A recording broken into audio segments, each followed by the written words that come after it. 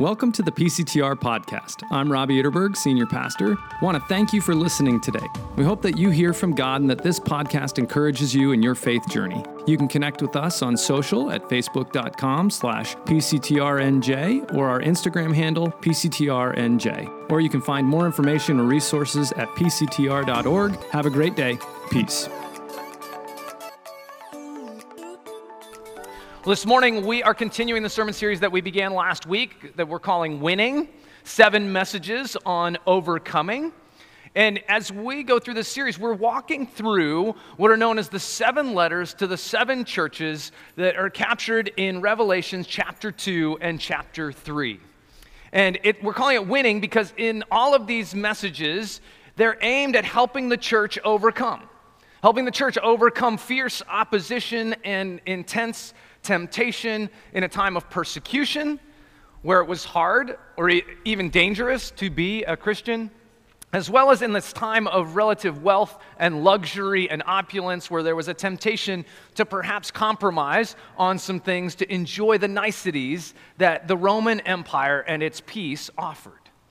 Jesus has a lot to say to these churches. He offers some words of affirmation and encouragement. He offers others words of rebuke and warning. He offers a call to all of them to win and to overcome. And to those who win, he makes promises.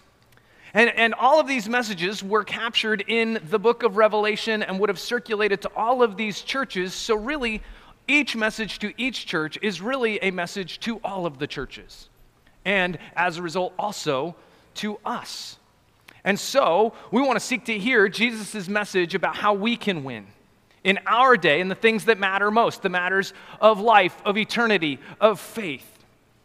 And as we move into this message, I'm wondering if you've ever been in a situation where you were doing something hard or something that was unpleasant, and then you found out as you were coming to the end of it that it was just going to get harder and worse before it got better. The simplest example I could think of was doing the dishes. Like, it is not my delight to do the dishes. It is my delight to eat. And so the dishes are a necessary evil. But I was thinking about how many times I've been doing the dishes and I've been getting through it and finally getting right down to the end, and I'm like, okay, I'm almost done. And just to turn around and realize all of those dishes that were left on the stove that I hadn't gotten to, and those are the hard ones. It's like, oh, man. This really is a very weak example, but it is an example of what the church in Smyrna, this church that we're going to hear the message for today, what they were experiencing. Things were hard, but it was only going to get harder. And Jesus has a message for them and for us today. And so let's jump in. We're going to read from Revelation chapter 2. If you want, you can follow along on the screen, but let's hear Jesus' words speaking to us this morning. To the angel of the church in Smyrna, write, these are the words of him who is the first and the last, who died and came to life again. I know your afflictions and your poverty, yet you are rich. I know about the slander of those who say they are Jews and are not, but are a synagogue of Satan. Do not be afraid of what you are about to suffer. I tell you, the devil will put some of you in prison to test you, and you will suffer persecution for 10 days. Be faithful even to the point of death, and I will give you life as your victor's crown. Whoever has ears, let him hear what the Spirit says to the churches. The one who is victorious will not be hurt at all by the second death. This is the word of the Lord. Thanks be to God. And let's pray as we move into this word together. Heavenly Father, we do thank you for this opportunity to be in your presence, this time that you knew would be carved out in our lives and our schedule. And so we ask that you would send your Spirit, that we would have ears to hear what the Spirit, your Spirit, says to the churches, that we could respond and we could overcome. In Jesus' name, amen. So Jesus starts this message to the church in Smyrna the way he starts all of the messages to all of the churches. He identifies himself, and he does that using some of the imagery that comes from actually Revelation chapter 1. And so he makes it clear, these are the words of him who is the first and the last, who died and came to life again. And so he's identified himself and then very quickly jumps right into the reality of the situation for the church in Smyrna. He says, I know it's hard. I know the affliction and your poverty. The word of affliction there actually literally means pressure, or to press in on, pressing together from the outside. And actually yesterday I was trying to do some iron-on patches. You know what I'm talking about? Really, it's a very simple thing. You've got these patches, you get a hot iron, you've got your piece of cloth, boom, all together. Pretty simple, right? But this word came to mind while I was trying to do this because I was being afflicted. I couldn't make it work. No matter how hard I tried, the edges kept peeling up, and eventually, even after I was done, they popped off so easily. But I was also thinking about this word because I was afflicting the patch as well. That image, right? I was pressing down on it with all of my weight and my strength because I was going to get this thing to stick. I was going to win, right? And of course I lost. But I was trying to get it to stay, squeezing. And this is the image for the church in Smyrna. This is the one to grab onto. They're being pressed by a hot iron, afflicted. See, Smyrna was the center of emperor worship in the Roman Empire. That this message from Jesus was given probably in roughly the 90s AD, but way back in 23 AD, Smyrna had petitioned to be the first city to build a temple for emperor worship. And out of all the cities that wanted it, 11 other cities wanted it, only Smyrna was given the honor. And they remained incredibly loyal to the Roman Empire. And so later on, in the late 80s or 90s AD, when emperor worship became not just an option among other options as a religious choice, but became an edict, a required mandate of all who lived in the empire, Smyrna probably embraced this with zeal and was happy to enforce it. And so it was enforced most powerfully with the threat of death. And so all people now in the Roman Empire are required to proclaim Caesar is Lord and offer a pinch of incense as an offering to him. Well, clearly the church was not participating in this offering. Because the church has a statement of faith. They had the most foundational beginning statement of faith for the earliest days of the church was this simple statement: Jesus is Lord. And here's the problem. If Jesus is Lord, it's impossible for Caesar to be Lord. And so they were forced by pressure to pick. They had to decide, who's it going to be? Is it going to be Jesus or is it going to be Caesar? And according to this message from Jesus, the authorities had help catching these Christians who refused to proclaim Caesar. Jesus said to the church, I know the slander of those who say they are Jews, but are actually a synagogue of Satan. I mean, it sounds like pretty harsh words, doesn't it? But what Jesus is saying, he's saying that the Jewish people think that they're the true people and the true worshipers of God because of their heritage, because of the law, but they aren't. As Paul put it actually in Romans chapter 2, he said, a man is not a Jew if he is only one outwardly, nor is circumcision merely outward and physical. No, a man is a Jew if he is one inwardly, and circumcision is circumcision of the heart by the Spirit, not the written code. And Jesus is affirming this, that there are these Jews that have actually become in Smyrna a synagogue of Satan because they were probably doing what Satan does. Satan literally means accuser. And so these people were probably accusing these Christians and slandering them for not worshiping the emperor. And this mattered because actually the Jewish people had arranged a deal. They'd come to an agreement with the Roman Empire where they didn't actually have to participate in emperor worship. They could do their own thing. They were immune. But see, the Christians, the church in Smyrna, they believed that they were a part of the Jewish faith. They were an extension of the Jewish faith. The Christians understood that their faith in Jesus was and is faith in the Messiah, the one whom the Jews were and even are still longing for. That he is the one, Jesus is the one who was promised throughout the Jewish scriptures, what we call the Old Testament.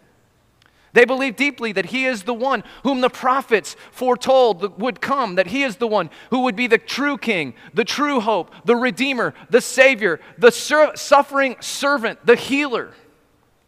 They believed that Jesus is the one through whom God would pour out his blessings on all nations of earth, where there would be restoration, there would be peace of mind, of soul, of body, of relationships, that there would be restoration of all things, reconciliation of all things through Jesus, the Jewish Messiah.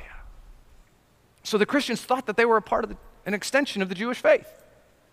But it was the Jews who had rejected the Christians, because they had rejected Jesus as Messiah. And so they were probably going to the authorities in Smyrna, and they were accusing them, saying, no, they're not Jewish, so they should be participating in the emperor worship, but they're not. Go get them. And go get them they did. And the persecution of the church was intense, the hot iron pressing in on them. And Jesus says to this church, I know your affliction and your poverty. See, they weren't just afflicted. Physically, they were poor, materially. And this was odd because Smyrna was a wealthy city. It was a port city with this incredible harbor, and so there was all this trade that came in and out. They were known for great wine, which was often used medicinally, and other products. And so it was an incredibly wealthy city and a wealthy people, but right here in all of this wealth, the church was poor. See, they were not in a place of privilege. They were persecuted not just physically, but also economically. They were outcasts. And it's to this people Jesus says, I know that you are poor. I know your poverty. Yet you are rich. Like, wait, so which is it, Jesus? Are they poor or are they rich? Well, I mean, clearly Jesus isn't talking about money when he says they're rich. But he is saying you're rich in all sorts of other ways. You're rich toward God, in a deep and abiding relationship with the God and creator of the universe who loves you, and you respond to his love with faith, with trust, and love back. You're rich in the promises of God. If there was some sort of like accounting where you could keep track of the promises that God had made to them and for them that they could count on, man, their accounts would be exploding with the promises of God. The promises of restoration, of forgiveness, of wholeness of body, mind, heart, soul, relationships, protection, security, comfort, provision, acceptance, meaning, peace, love, and the list goes on and on and on. The accounts were overflowing with the promises of God, secured by Jesus himself, the one who died and lives again. That it was his death and his resurrection. They're what secured all of the promises of God. It wasn't because the church was perfect by any means. It was because Jesus was perfect and offered his life to make sure that their accounts could be overflowing. And they're rich because of it. So Jesus is saying to the church, I know it's hard. You're afflicted and poor, yet you're rich. And it's hard, but oh yeah, it's about to get harder. What, Jesus? Really? I mean, come on. I mean, I don't think that that's what we'd expect to hear. I mean, I think if we're honest about our faith and our expectations of God, wouldn't we actually expect to hear Jesus say something like, yeah, I know it's been so hard for you, but you know what? I'll come and I'll take care of it for you. It's going to get better. I'll deal with it. And if I'm honest, I think often I say to God, God, it's been so hard. You know it's been so hard. You know what I have been through. Can't I just get a break? And when the break doesn't come, often it creates for us a crisis of faith, doesn't it? I went through this hard time, and it got harder, and you didn't show up the way I expected you to. Where are you, God? And it's tempting to turn away in those moments. And this is the moment that the church in Smyrna is facing. It's been hard. Don't be afraid, though, about what you are about to suffer. Yeah, it's going to get worse, but don't be afraid. I tell you, the devil will put some of you in prison to test you. Now, we don't really like tests, do we? I mean, there's a few sick ones out there that, never mind, we won't have you identify yourselves, but no, we don't really like tests because so often tests reveal things about us, don't they? They reveal our inadequacies. They reveal the holes. They reveal where we come up short. They reveal the things that we try to hide. Now, tests can also reveal how well prepared we are. But Jesus is saying, yeah, you're going to get tested so that what is in you can really be revealed so that what you really believe, your true faith that is at the center of you, can be revealed. What it is that you truly rely on for security, comfort, hope, meaning, all of this in a very uncertain world, it will be revealed and you will see it clearly. Is it Caesar or is it Jesus? And he's saying it's the devil that is going to actually do this. This testing, this persecution. See, the devil is at work in all these things. Often, I think, in our modern and scientific way of addressing life and the world, we often will write the devil out of the script. And we'll come up with another explanation for why things are hard, why there is suffering and affliction, and yet constantly, consistently in the Scripture, and Jesus tells us that there is a personal force of evil working against you. Working against the life that God intends so that you will suffer, so that you will be tested and you will be separated from the purposes of God for your life, so that you will ultimately turn your back on Jesus in your doubt, in your frustration, and you will head down another road, another path that ultimately only leads to your pain and your destruction. And we are naive if we forget this. Peter warns in 1 Peter 5:8, he says, your enemy, the devil, prowls around like a roaring lion looking for someone to devour. I mean, a prowling lion looking to devour you, and we are naive if we forget that the real enemy is the devil in our lives. See, we have a tendency to misplace who the real enemies are. We tend to think it's that person that wronged me, that they did this to me, they're my enemy. They turned their back on me. Or it's that person who had power or authority and they'd made this decision that had this negative impact in my life. They're the enemy. Or it's this political party. Or it's even this nation or that nation. They're the enemies. But we forget behind all of this, there is a personal force of evil, the devil seeking to destroy life, including yours. And the church in Smyrna is facing this reality, and Jesus is saying, don't be naive. But also don't be afraid. I think it's hard for us to really even wrap our heads around and imagine the kind of suffering and persecution that Jesus was warning the church in Smyrna about. I mean, the reality is so many of us have it easy, don't we? I mean, and in fact, actually, it's become part of our expectation of faith. If I am good enough and faithful enough, then things are going to work out and it's going to be nice and easy. And this message from Jesus to the church in Smyrna says, yeah, no. That's not a realistic expectation. Matter of fact, it's a completely wrong expectation. In John chapter 15, Jesus said to his disciples, no servant is greater than his master. If they persecuted me, they will persecute you also. See, that suffering and persecution because of our faith should actually be an expectation. And yet we spend so much time, I think especially as Americans, we spend so much of our time and effort trying to avoid suffering in all of its forms. We're trying to avoid it so completely that it's gotten blended in this weird way with our faith. Right? That then we try to avoid the suffering that is naturally and supposed to be connected to our faith when we take a stand for Jesus Christ as the source of hope and life. And Jesus is talking to a church in Smyrna that understands there is no wiggle room on this issue. That they know this is life and death, literally. Caesar is Lord, easy street. Jesus is Lord, suffering and persecution. It really is that simple.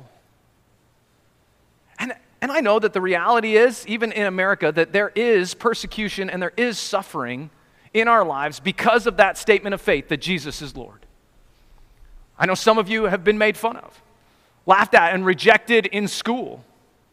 Some of you have been accused of being narrow-minded, of being bigoted, of being hateful, of being ignorant, of being plain old dumb, simply for taking a stand with Jesus.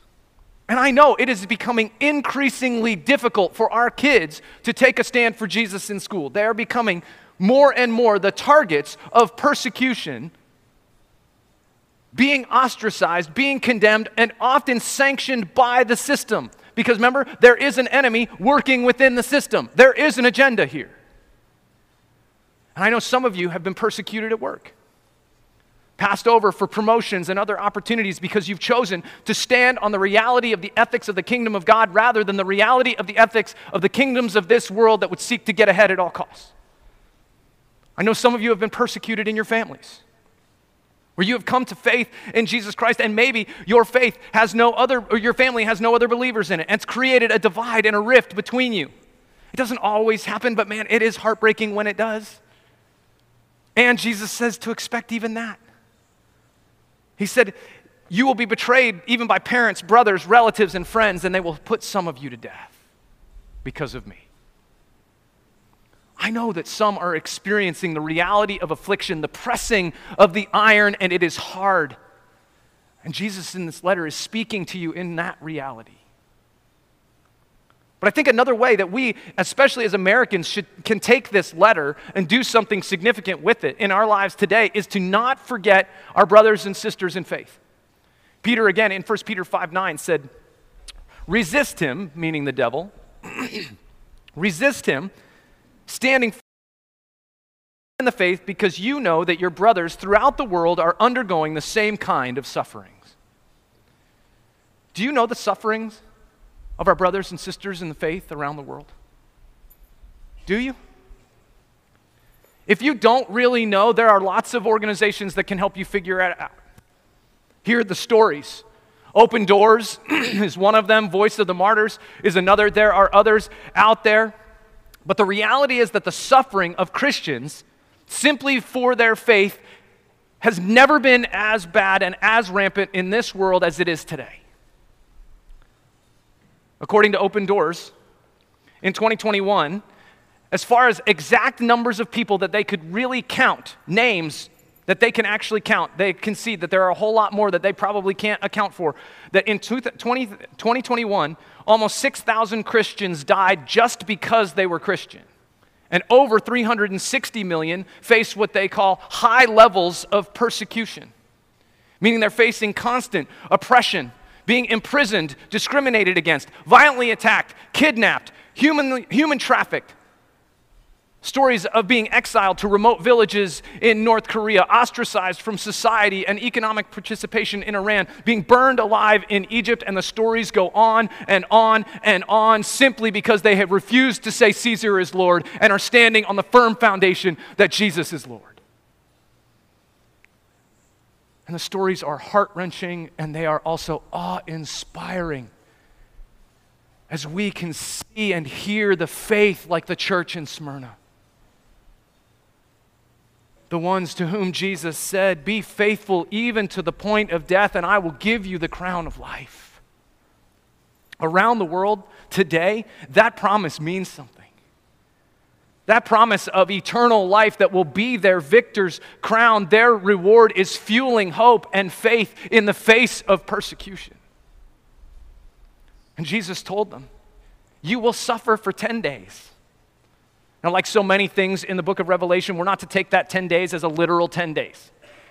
We're not sure exactly if it's long or a short period of time, but here's what's clear. It is a limited period of time. There is an end point to all of the suffering.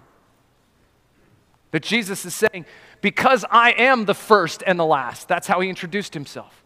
In other words, nothing has happened that I wasn't there for. Jesus said he existed before all creation. He will be there in the end of history when he makes all things new, and everything in between, there is nothing that he is not present for. Everything in between is in his will. There is nothing that can happen that's outside his knowledge. There's nothing that can happen that's outside what he allows and is his will. There's nothing that can happen outside of his presence with you no matter what you're walking through. He is the first and the last. He is also the one who died and lives again. And so he can make that ultimate promise to the church in Smyrna and to us. To those who overcome. To those who overcome, he says, they will not be hurt at all by the second death. And that gets what we're winning at, what Jesus is getting at with this church. He's saying if you can overcome the affliction that is testing and squeezing you, the pressure that's coming from family, friends, businesses, governments, from the devil himself, if you can overcome the hot pressing iron seeking to cause you to turn your back on Jesus, especially when life is hard and then seems to get harder in the doubts, the frustrations, the pain, the fear, the suffering, and it gets worse. If you can overcome that pressure to profess someone or something else as Lord and hold on to Jesus, then you will overcome. And you will win. The crown of life, eternal life. You will not be hurt by the second death. Well, what about the first death? Well, the first death is physical death. And the reality is that might hurt. Some will die in terrible and brutal ways. But even if that's the reality of what happens in this physical life, you will not be hurt by the second death. That death that comes after the resurrection, on that day when Jesus comes back and that God will bring judgment on all things. Some, we're told, will be thrown into what John captured later in the book of Revelation that he calls the lake of fire.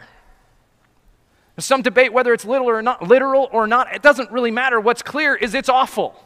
The second death is terrible. But if we hold on to Jesus, we will not be hurt by the second death.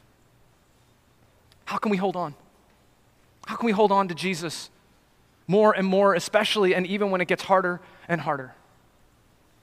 We aren't going to overcome simply by beating our chests and puffing up our faith on our own power. We will overcome when we realize that as we suffer, we share in the very suffering of Christ.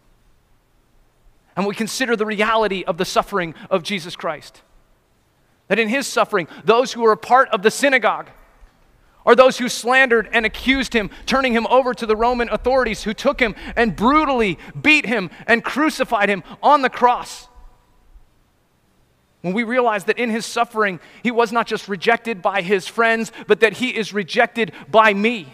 When I refuse to proclaim with my actions, with my behavior, that he is Lord in my life, as I have done over and over again, when I have looked to other things, and rather than leaning on his promises, which he has secured for me, I've looked elsewhere for security, protection, meaning, peace, hope, joy, all of these things.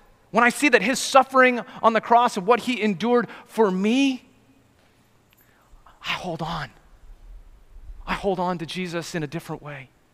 And we will win when we see clearly what Jesus has suffered for us and that what he has suffered, man, compared to what we're suffering nothing. He is the one who died and lives again. Hold on to him and we will overcome. Let's pray. Heavenly Father, we acknowledge that in our lives we have turned to other things and proclaimed as Lord someone or something else. We want to turn back to you and we want to hold on to you, Jesus, as Lord and the one who secures all our promises, all the promises of God for us.